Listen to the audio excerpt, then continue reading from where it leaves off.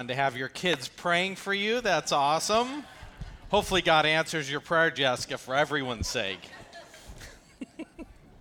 Well, this morning, it's okay, take your time. Hey, we love our worship people. They're awesome.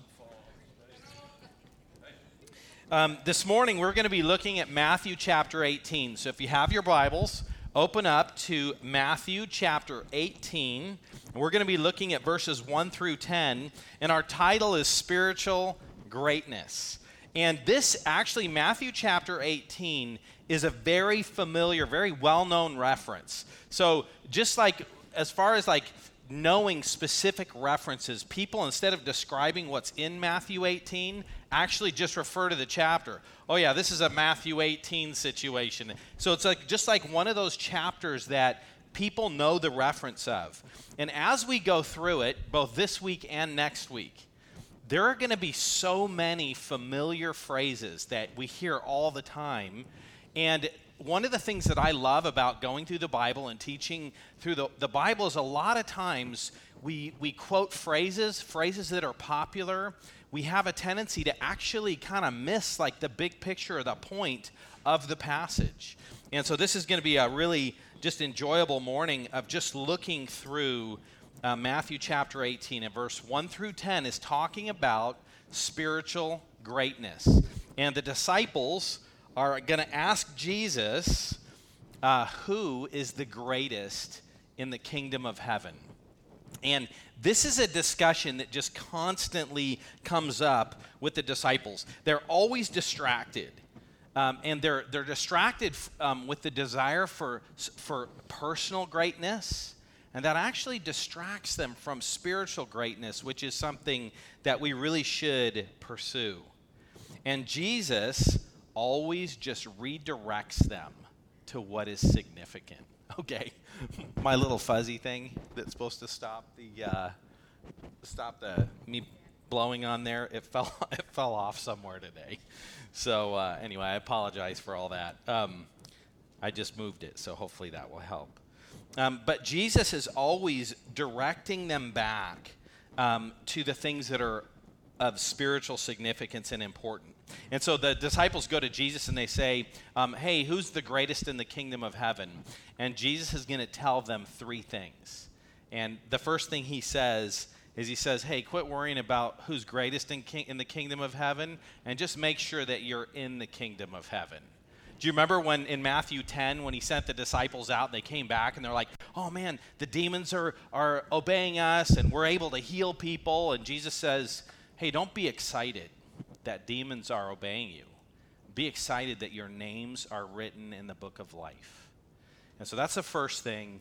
Instead of worrying about who's the greatest in heaven, worry about whether or not you're in the kingdom of heaven. The second thing that he's going to tell his disciples is, you want to think about being spiritually great? You better make sure that you don't do anything to cause another person to sin. Sin is a significant thing, and you need to consider your influence on the people around you. And then the third thing that he says is, you better do anything possible to make sure that sin is not in your life. Sin's significant, it's destructive, and so we make sure we don't harm others, and we make sure we're not giving into it ourselves. So this is where we're headed this morning. And just the context, it's this conversation. It's interesting. The disciples are always talking about who's greatest when Jesus is talking about going to the cross. And you read this, all the different times that this comes up, and we'll be coming back to this again. But when you read all those times, it's like Jesus is talking about these spiritually significant things, and they're completely missing the importance of what's going on because they're focused on themselves. And so Jesus is telling them he's going to go to the cross, and so he shifts the discussion here to two. I'm going to just share two words. One is salvation, and the second is sanctification. So salvation is when we're saved. Sanctification is how we actually live out that salvation. So let me just remind you where we are. I'll show you a map. So Jesus is going to go into Capernaum, and this was Peter's hometown, so that this is where this takes place. And here's a picture of this city. And when we look at the book of Mark, chapter 9, verse 33, it says, they came to Capernaum, and when he was in the house, he asks them, what were you discussing on the way? So here's the interesting thing as far as causing other people to stumble, causing other people to sin. The disciples are walking to this city, and we find out that they're fighting with each other. They're debating with each other who's the greatest. And we're going to come back to this whole idea of who's the greatest in a few weeks. And in that case, there's going to be a couple of the disciples that are going to get their mom, Jesus' aunt, to go to them, and they're going to say, hey, Aunt, can you go ask Jesus if he'll let us sit on his right and left? And all the other disciples are mad at them for doing that. So we'll cover that later. But here they are again, even before that, debating and arguing about who's the greatest. And it is most likely, it says that they go into a house in Capernaum. This is most likely Peter's house that they go to. This is where Peter lived with his wife. And so that they've built in Israel, you can actually go to the city, and that little circle there, that is Peter's house. And so they've done a lot of archaeological research, and they actually have found Peter's name written on there, and it's from the right time, and it's from the right date. And so this is probably, this is just one of the crazy things about going to Israel is to walk around and to look at places and to remember this really happened. And it really happened in this spot, and to be able to go and look at the steps up to the temple, and to think about, the apostles walked up and down these steps. Jesus walked up and down these steps, and to be able to go to Israel and look at this location and know this is where this took place. It is so different as you read the Bible and you see all these historical connections. There's a lot of other religious books that you read, and some of the other ones I've read that are like, oh, once upon a time this happened and that happened. Or when you look at the specific references to places, they don't exist. They never existed. There's no historical evidence for any of these things that have taken place. That is so different with the Bible. Now, the other thing that's going to happen here, and this is an interesting thing to think about, Jesus is going to pick up a kid and put this kid on his lap, and he's going to use this child as an illustration. And this happens in Peter's house, where we know Peter's married. And so we don't know for sure, but it's possible that this was Peter's kid.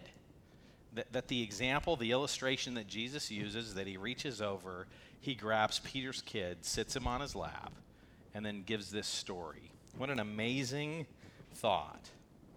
So the disciples, they're going to ask, who is the greatest in the kingdom of heaven? Let's read this first 4 verses.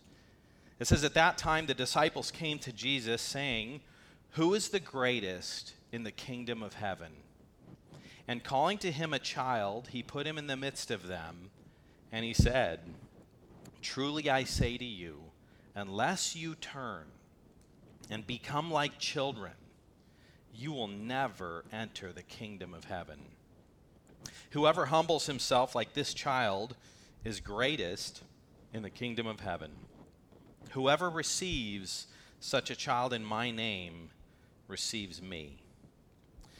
When you think about this desire for spiritual greatness, that's actually something that we should pursue. And for the disciples and their little bickering and arguing, they're thinking about their personal position, their personal priority, their personal elevation in this world. Jesus was the foretold king that was coming to set up his kingdom. And so they're seeing priority. Man, it's the king, and we're going to be his right and left-hand men.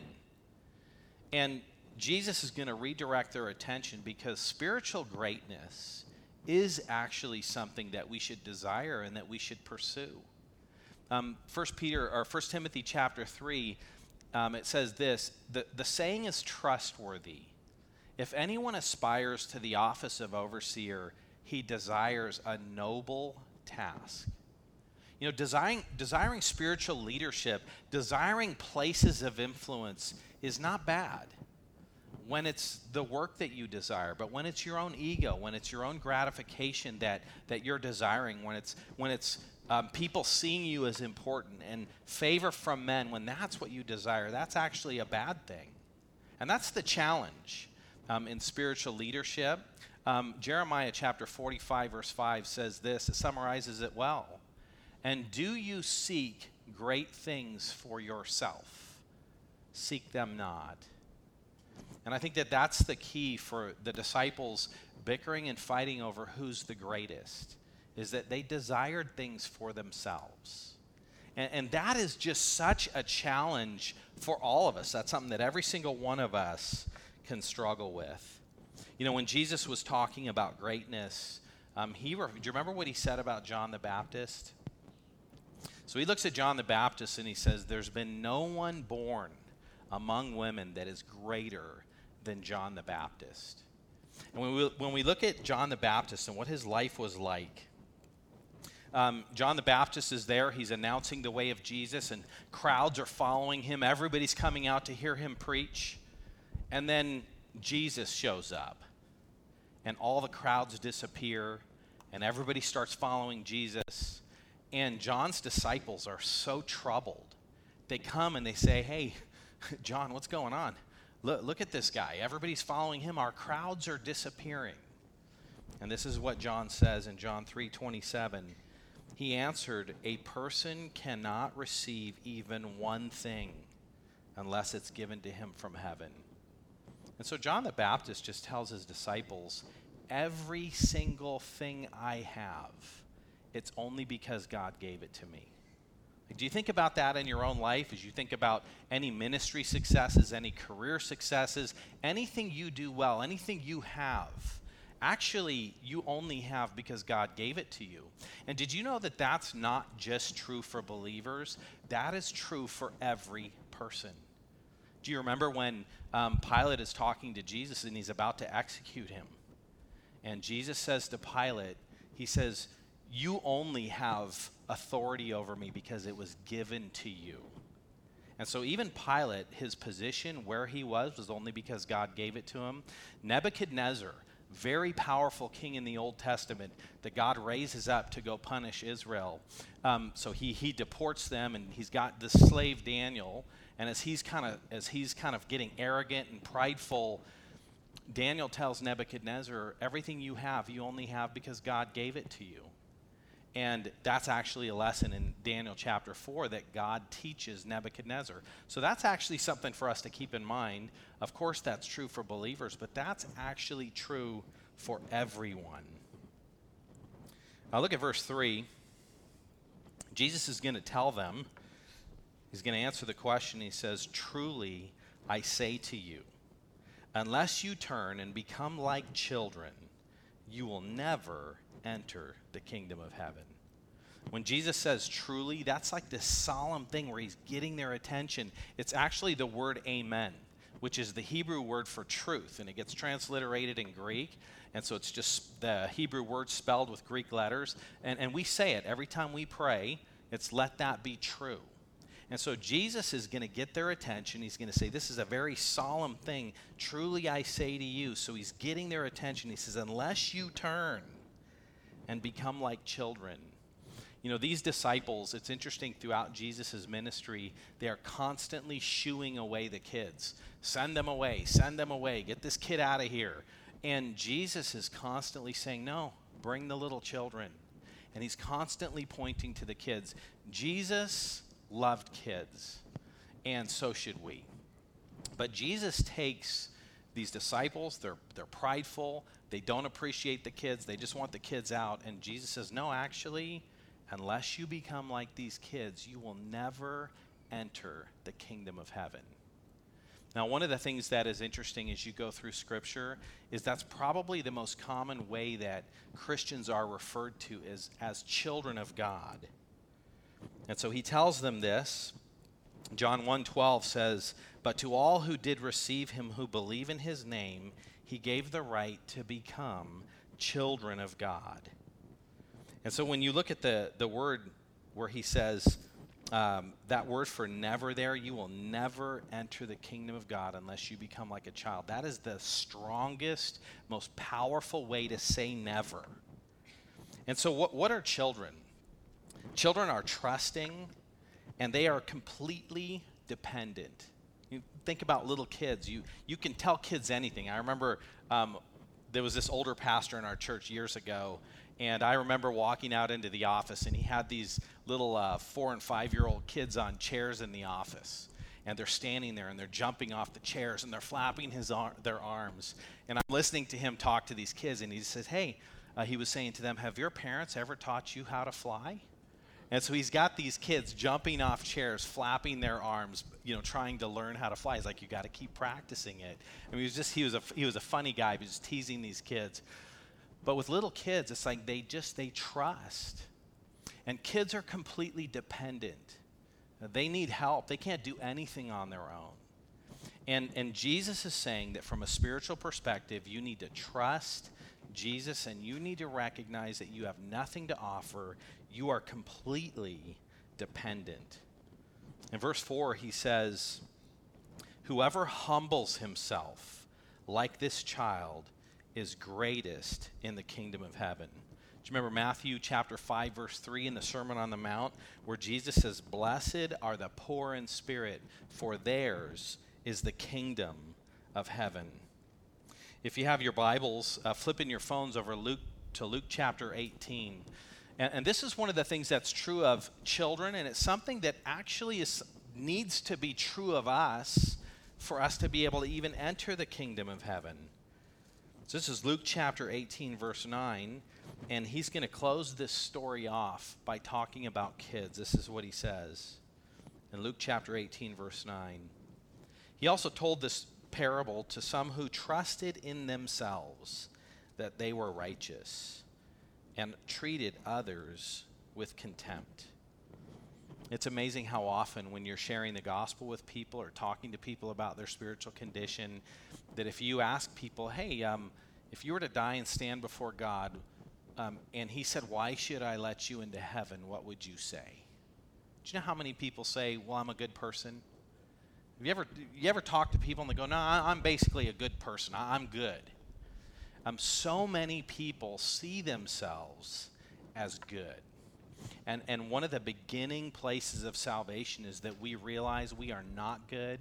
We are sinful. We are separated from God. We are in dire need of the sacrifice that Jesus made for us. And so it just says that he's talking about people who trusted in themselves. Verse 10, 2 men went up to the temple to pray, one a Pharisee, the other a tax collector. And the Pharisee, standing by himself, prayed, God, I thank you that I am not like other men, extortioners, unjust, adulterers, or even like this tax collector.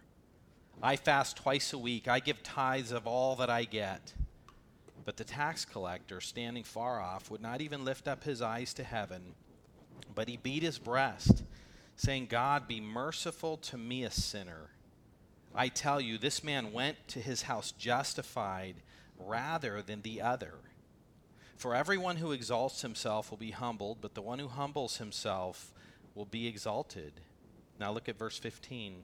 Now they were bringing even infants to him that he might touch them, and when the disciples saw it, they rebuked them. But Jesus called them to himself and saying, let the children come to me and do not hinder them, for to such belongs the kingdom of God. For truly I say to you, whoever does not receive the kingdom of God like a child shall not enter it. It's that starting place of just saying, I'm not good, I have nothing to offer, but Jesus, you loved me and you died for me. That is the beginning place of salvation. You know, pride is the opposite of humility, and it's something that we can struggle with so much. You know, pride is self-centered. Now, pride always thinks about, how is this going to affect me? What's happening in my life? Pride is self-centered. Prideful individuals are not helped by knowledge. The more a prideful person learns, the more prideful they become. And God's actually opposed to them. A lot of times we think that the smarter people are and the more talented they are, the more God can use them. The reality is, the smarter you are, the more talented you are, the less likely you are to be used. It is a miracle that God ever saves and uses a well-educated person. That is a tremendous miracle. Because prideful people normally are destroyed by knowledge. Prideful individuals are not encouraged by compliments. They're destroyed by the compliments.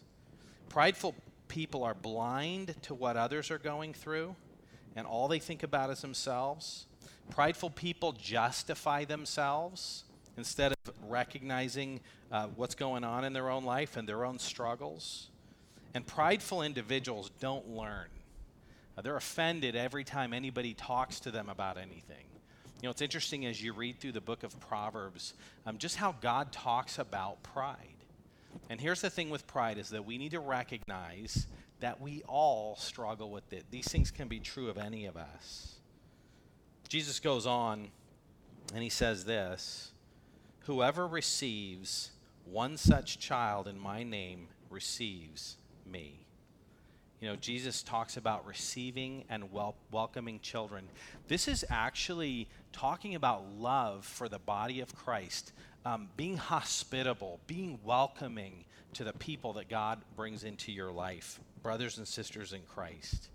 It's recognizing that Jesus takes personally how we treat other people. You ever thought about that? Like, have you ever come to church and there's somebody that just rubs you wrong? Or you see somebody and you're like, oh man, I want to go the other way. Or somebody's hurt your feelings and you want to avoid them.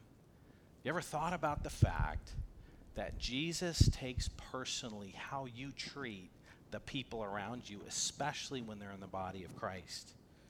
Matthew chapter 25, verse 33, we'll get there. But Jesus just gives a list, and he basically says, I was hungry, and you fed me. I was thirsty, and you gave me a drink. I was a stranger. You invited me in. I was naked, and you clothed me. I was sick or in prison, and you visited me. And he says that in the affirmative and in the negative. He goes through the same list, and he says, I was hungry, and you didn't feed me. I was thirsty, and you didn't give me a drink. And both groups of people look at Jesus, and they say, hey, when did that happen? I don't remember seeing you and feeding you, or I don't remember seeing you in need of food and not feeding you. And Jesus' response is to say, in that you did it for the least of these, you did it for me. Now think about that as you're going around and as you're seeing people, to recognize that the way you treat people, Jesus takes that personally. And so this is what Jesus is telling his disciples as they're saying to some little kid, hey, get out of here, kid, you bother me. And Jesus is just reminding them, no, your attitude toward that kid, I take personally. So we need to make sure, if you want to be great in God's kingdom, certainly that involves humility. But we got to make sure we're in the kingdom of heaven before we worry about who's going to be great in the kingdom of heaven. Here's the second thing.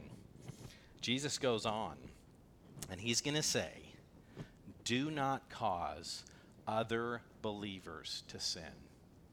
Jesus is going to emphasize the importance of the way we influence the people around us. This is what he says in verse 6. But whoever causes one of these little ones who believe in me, so Jesus is talking about Christians, whoever causes one of these little ones who believe in me to sin, it would be better for him to have a great millstone fastened around his neck and to be drowned in the depths of the sea. You know, I think that on many occasions, we don't think about the significance of that. Jesus says, if you cause a brother or sister in Christ to sin, you would be better off dead. This is something that is very significant. And it's interesting, just right outside Peter's house, if you're looking at Peter's house and you just turn around, this is what you see. It's a millstone. So Jesus was probably looking out there and he saw that. And so the millstone is that little round thing with the hole in the center on the top. And people would pour grain into that. And then out of that hole in the center would be this long post that they would attach a donkey to. And the donkey would just walk around. And that heavy millstone would just crush the grain. And Jesus is saying you'd be better off getting that rock tied around your neck, having a ship take you out into the middle of the sea and just throw you off and being dragged down to the bottom of the sea. That would be better than causing one of these little children of mine to sin. Pretty significant that we're careful about this. So what are ways that believers harm other Christians. You ever thought about this? What are ways that you cause other people to sin? What are things that we need to guard against? What are things that we need to be thoughtful of? Well, here's one: false teaching. You ever thought about this? Jesus has given his word, and there are so many people that they actually are not really familiar with the Bible. They maybe don't really understand what God says, and yet they just confidently teach other people. 1 Timothy talks about that. These people who make confident assertions about things that they don't even understand. And so these false teachers that mislead people, James 3:1 says, "Let not many of you become teachers, for in doing so, you will incur a stricter judgment." So a lot of times, we've got to be careful in the way that we teach people and the way that we influence people. There's a lot of people who just feel like, oh yeah, the Bible's a free-for-all. Let's just take it, let's just pick what we like, and then let's promote that. Think about this. When a person misrepresents God's word and causes a person to sin, and they're teaching them things that aren't true, that's one of the, Jesus is just saying, hey, you're going to mislead people, you're going to cause people to sin by misrepresenting my word. You're better off sticking a rock around your neck and jumping off a boat. What about sexual sin? It's one of the things I think about. 1 Thessalonians 4 actually gives a description of that. You ever known two believers who are dating each other, and then they end up blowing it physically? Like, think about that. The Bible says that God judges people who do that. Like, imagine the severe consequences for a Christian to lead another person into sin. And I think we have a culture that just, we ignore these kinds of things. We don't take them seriously instead of thinking about, hey, not only is this an issue in my life, but how do I influence the people who are around me? How about disunity? When in the church you can have people who their feelings get hurt or they don't like somebody, and they actually encourage somebody to have a bad attitude toward another person. You know, we were just in our prayer class looking at John chapter 15 and how abiding in Christ should lead to love. It should lead to unity. Now think about the churches that you've heard about, the churches that you've been in when there have been conflicts, and you have people that actually incite antagonism and hostility toward other people in the body of Christ. Jesus says, if you're mad and you want to make somebody mad at somebody else, I got something better for you to do. Tie a rope around your neck, go jump off a boat in the sea. How about a lack of forgiveness, which a lot of times leads to that disunity? Somebody hurts your feelings, so you want everybody else to be mad at that person. How about encouraging somebody to violate their convictions? I remember as a young student, as an unbeliever, I used to drink a lot. And so I became a Christian. I just thought, okay, all alcohol, all drinking, that's sinful. Nobody should ever do that. So then I go to master's college, and I actually had to sign this statement as a student that I wouldn't drink and I wouldn't dance. There were like some other things too. It's kind of weird. You know, Michelle's dad's not a believer, and we're getting married, and I had to go to the school administration and say, you know, it's an Italian wedding. It would be really weird if Michelle and I didn't dance at this Italian wedding. And so I was just explaining to them that as a testimony, I should dance. And so I actually got this exception so I could dance at my wedding. But during that period of time, I was actually helping one of our elders work on his house. And while I was there, he cracked open a beer, and he's offering everybody a beer. And he's saying, hey, Rod, here, have a beer. And I said, no, I can't drink. And actually, at the time, I actually had a conviction that it would be wrong for me to drink anyway. But aside from that, I actually signed something saying I wouldn't drink as long as I was a student. And I just remember telling this gentleman, nah, you know what, I can't do that. I think that would be wrong. And he's like, there's nothing wrong with drinking, and it's not a sin. And so he's really trying to encourage me to do it. And I just said, yeah, you know, I actually signed something saying I wouldn't drink. And he's encouraging me. Now think about this. If I would have taken a beer and drank it, of course that's an issue between me and the Lord, but here's a person who's supposed to be concerned about my spiritual well-being, and he's encouraging me to do something wrong. And so even though he didn't think it was wrong, I felt like it was wrong. And we don't encourage people to violate their convictions. And sometimes people have uninformed convictions, and we need to help them think rightly about what Scripture says about things. But we need to take seriously that we never cause another person to sin. Like, think about this, the way this works out in parenting. You know, the Bible says don't exasperate your kids. If as a parent you're exasperating your kids and you're frustrating them and you're making submission to you hard, you're causing them to sin. How about in a marriage? You ever do things that you know are going to irritate your spouse, and then your spouse gets mad, and they're in sin, right? Because spouses aren't allowed to get mad at us. But when we set those traps, when we do things that cause another person that we're married to be angry with us, and sometimes there's all kinds of reasons why that happens, you know, think about the fact that that is causing a brother or sister to sin. You know, this is so serious that Jesus just says, hey, if you're going to do that, just tie around a big rock around your neck and jump off a boat. So why is it, do you think, that sometimes we're so cavalier about sin? Why do you think that we're not so serious about that? I would say one of the reasons that we can have a tendency to do that is because we don't actually love the people around us. We don't think about what it means for a person to step into sin and what that means in the sense of God's discipline in their life, what that means about how it harms them. And so we're careless sometimes in how we treat other people. So here's the third thing that Jesus is going to go on to say, and I think that this is related when it comes to helping other people not sin. If you don't see sin as the destructive force that it is in your life, then you're not going to look out for the people around you. So the third thing that we're going to see is that we need to avoid sin. We need to avoid sin in our life at all costs. Look at this, Matthew 18:8. And if your hand or your foot causes you to sin, cut it off and throw it away. For it is better for you to enter life crippled or lame than with 2 hands and 2 feet to be thrown into the eternal fire. If your eye causes you to sin, tear it out and throw it away. For it is better for you to enter life with 1 eye than with 2 eyes to be thrown into the hell of fire.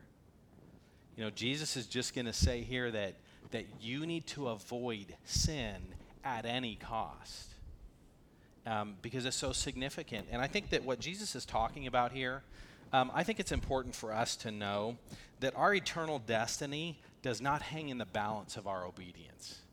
It's not like, oh, okay, I sinned, now I'm going to be thrown into hell.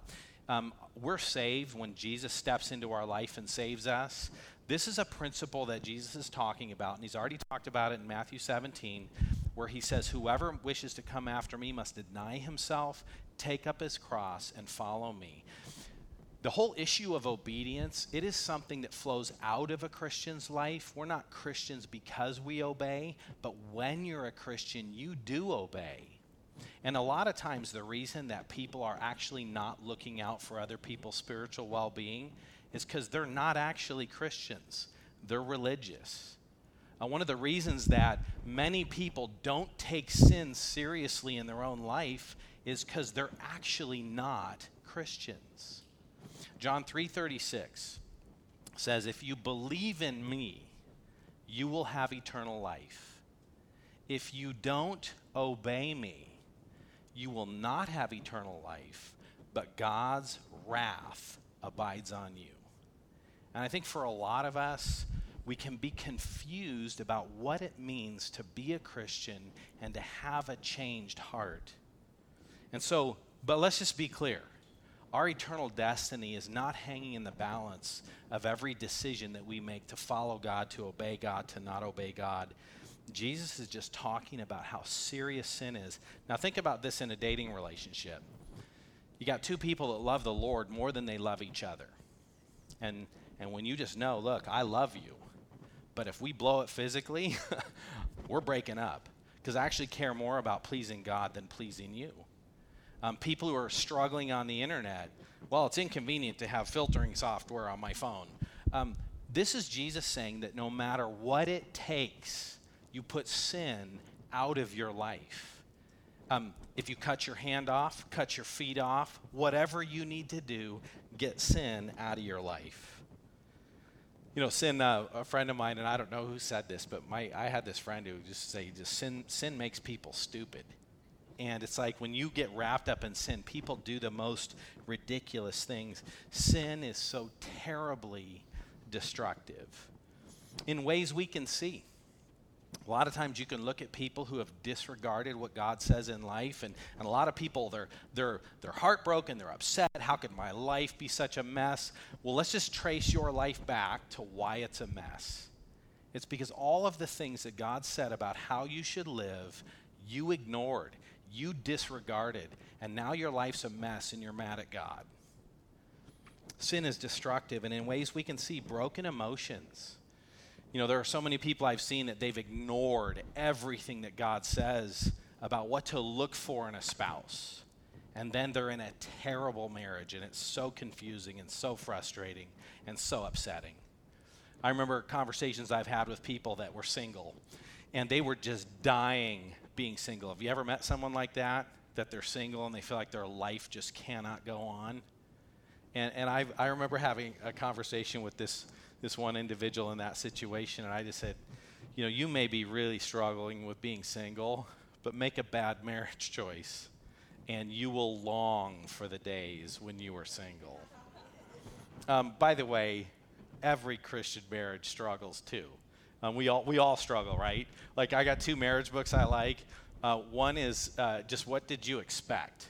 You know, and another one was When Sinners Say I Do. The bottom line is that we're all sinners. Take 2 sinners, stick them together. They're going to struggle. So don't hear from me that if you do everything right, you'll have a perfect marriage. That is not true. But broken emotions, broken families, broken bodies, loss of opportunity, and all kinds of things. One of the things I think about is we know 4 people who were taken out of Israel: Daniel, Shadrach, Meshach, and Abednego. What other opportunities were there? What other amazing things might God have done had people obeyed him? But it's like we have no idea, because those were the 4 individuals that were spiritually faithful. You know, sin hurts us in ways we can see, but it also sees us in ways we can't see. There's all kinds of losses of spiritual blessing that we don't know because it's not there. There are elements of life that we may have that we don't have because we disregarded what God says. People are hurt in ways that they don't realize. Think about our culture. If Christians were faithful in how they functioned in the world and how they voted and how they were involved, how might our country be different if Christians were faithful? There are ways we don't even realize. There are human consequences to sin. Proverbs chapter 1 just says that, talking about sinful people that disregard God and want to do evil things, and it just says that these men lie in wait for their own blood. They set an ambush for their own lives.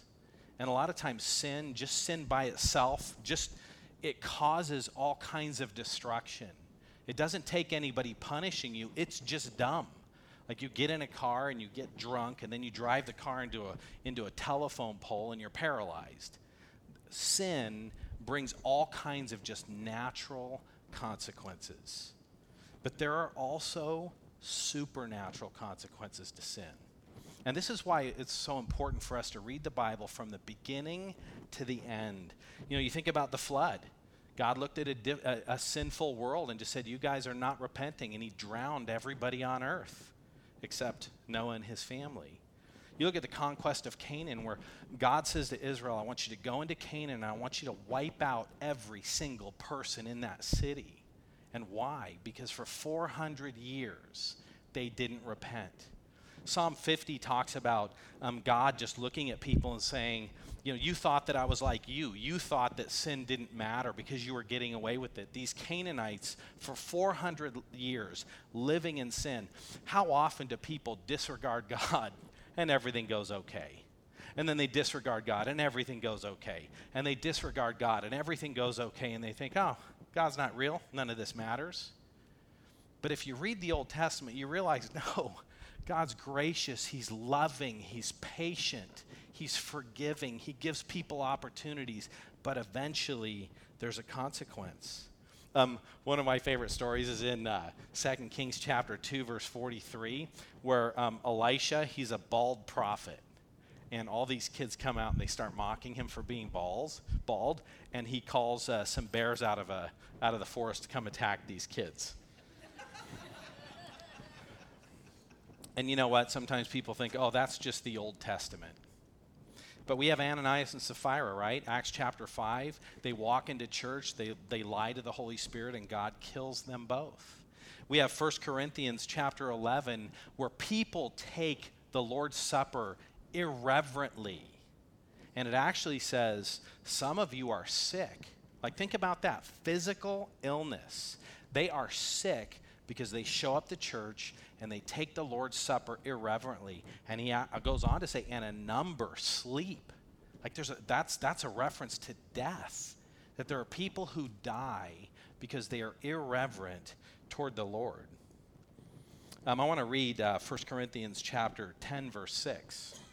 This is actually part of how God talks to us about what happened in the Old Testament. Look at this. 1 Corinthians 10:6. Now these things took place as examples for us, that we might not desire evil as they did. What? What things? The Old Testament. And it goes on, it says, do not be idolaters as some of them were, as it is written, when the people sat down to eat and drink and rose up to play. We must not indulge in sexual immorality as some of them did, and 23,000 fell in a single day. We must not put Christ to the test as some of them did and were destroyed by the serpents, nor grumble as some of them did and were destroyed by the destroyer. You got Israel out there complaining about God, having a bad attitude toward God, and he just sends people to wipe some of them out.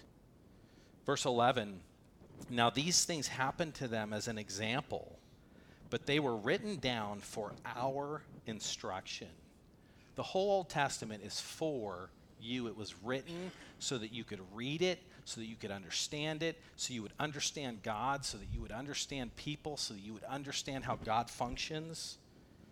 And so he says that these things were written down for our instruction, on whom the end of the ages has come. Therefore, and then this is where Jesus is going to talk, or Paul's going to talk about temptation to sin. And he goes on and he says this, therefore, let anyone who thinks that he stands take heed lest he fall. That is humility. We approach life, we function in life realizing I'm weak. It's not just that these things happen to other people, these things could happen to me. So I need to be careful. I need to avoid temptation. I'm not going to go hang out at my girlfriend's house when we're dating and watch movies until 2 o'clock in the morning. I'm not even going to go there. I am going to avoid any place that temptation could happen. If there are things that I personally struggle with, whenever I get around a certain group of people, I gossip. Okay, I'm not going to hang out with those people anymore because every time I'm there, it leads me to sin. I'm weak. I need to recognize I'm weak. I need to be diligent to avoid these situations. And then God gives us this amazing promise in verse 13. No temptation has overtaken you that is not common to man. Whatever you struggle with, so does everyone else. You're not unique. And then it goes on and it says, God is faithful and he will not let you be tempted beyond your ability, but with the temptation, he will also provide the way of escape that you may be able to endure it. You know, Jesus is saying here that sin is a serious thing. And I just want you to know, like, that is an expression of the Holy Spirit in our life. And so I want to just, I want to read one more passage. And this is Psalm 32. Did you know that Christians hate it when they sin? That's partly how you know if somebody's a believer. There are some people that say, oh yeah, God says these things, but I actually don't care what God says. I'm going to do whatever I want, and they're happy. You can read the Old Testament and find out that there are all kinds of believers who are faithful who sin. But the difference between a believer who sins and somebody who's religious and sins is that when religious people sin, they like it. When a genuine believer sins, they hate it. It's this thing that weighs on them. They want out. This is King David, somebody who is a man after God's own heart, but who has personal experience with sin. That's what it says in Psalm 32. It says, here, let me go back to the beginning. Blessed is the one whose transgression is forgiven, whose sin is covered. Blessed is the man against whom the Lord counts no iniquity, in whose spirit there is no deceit. So he's just saying, hey, you are so blessed when you obey God. And now he's going to tell a story about when he didn't obey God. He goes on in verse 3, and he says, for when I kept silent, my bones wasted away through my groaning all day long. For day and night your hand was heavy upon me. My strength was dried up as by the heat of summer. See, everybody can read 1 Samuel, and you see this story about how David actually has an affair, and then he murders this man in order to cover it up, and it goes on for a year. And it would be easy to just go, yeah, no, David's fine. Like when you read the historical account of that, he seems like he's good. But here we have a window into what was going on in his heart while that was going on. He was wasting away. He was dying inside. That's the conviction of the Holy Spirit. And then this is the awesome thing, verse 5. I acknowledged my sin to you, and I did not cover my iniquity. I said, I will confess my transgression to the Lord, and you forgave the iniquity of my sin. You know, God forgives us. He loves us. There's nothing that we can't do that Jesus can't forgive. And as believers, when we blow it, we confess it, we repent, and God takes broken lives and he puts them back together.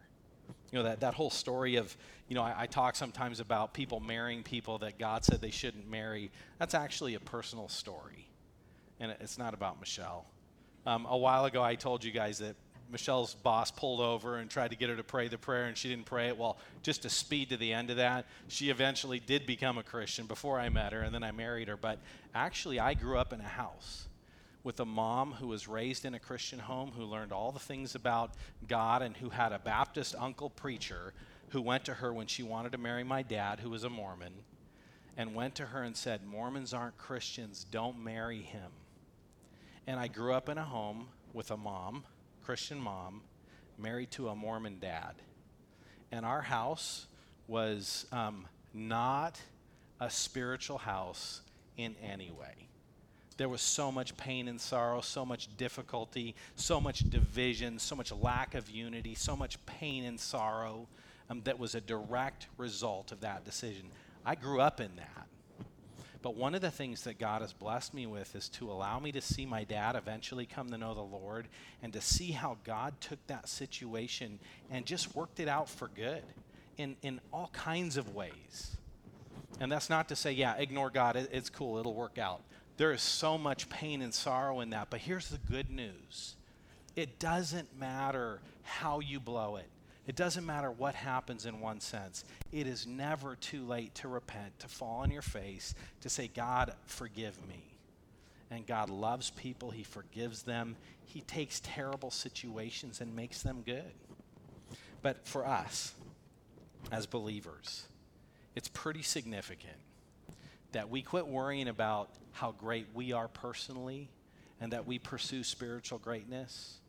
It's pretty significant that we are so careful to encourage and to build up other believers, and that we're not doing things that are a stumbling block and that are causing other people to sin. Think about this. The church is the bride of Christ. And what would happen if you attacked somebody's spouse? It's very significant that we do not tear other people down spiritually, and it's important that we take sin in our own life seriously. Those are very important things. But it's just amazing, and I'm so thankful that our spiritual standing before God does not rest on our good works. I think about 1 John 3:20, and it says, "For whenever our heart condemns us, God is greater than our hearts." I think Romans chapter 8, verse 1, "There is therefore now no condemnation for those who are in Christ." You know, Matthew 18 is an important chapter, and it's something that is hugely missing in the church today. People feel like sin's no big deal. Sin's a big deal. And we need to take it personally. We need to think about how it works its way out in our life. Next week's going to be fun, because next week's the part where we talk about, okay, this is about you. Next week is, what do you do when you see sin somewhere else in the church? What's God's plan for that? So that's what we'll talk about next week. Let me pray for us. Lord, thank you for your kindness. Lord, you love us. You forgive us when we sin. It doesn't matter how much we sin. Romans 5 says that where sin increases, grace abounds even more. And Lord, we're so thankful for that we're not trying to earn our standing before you.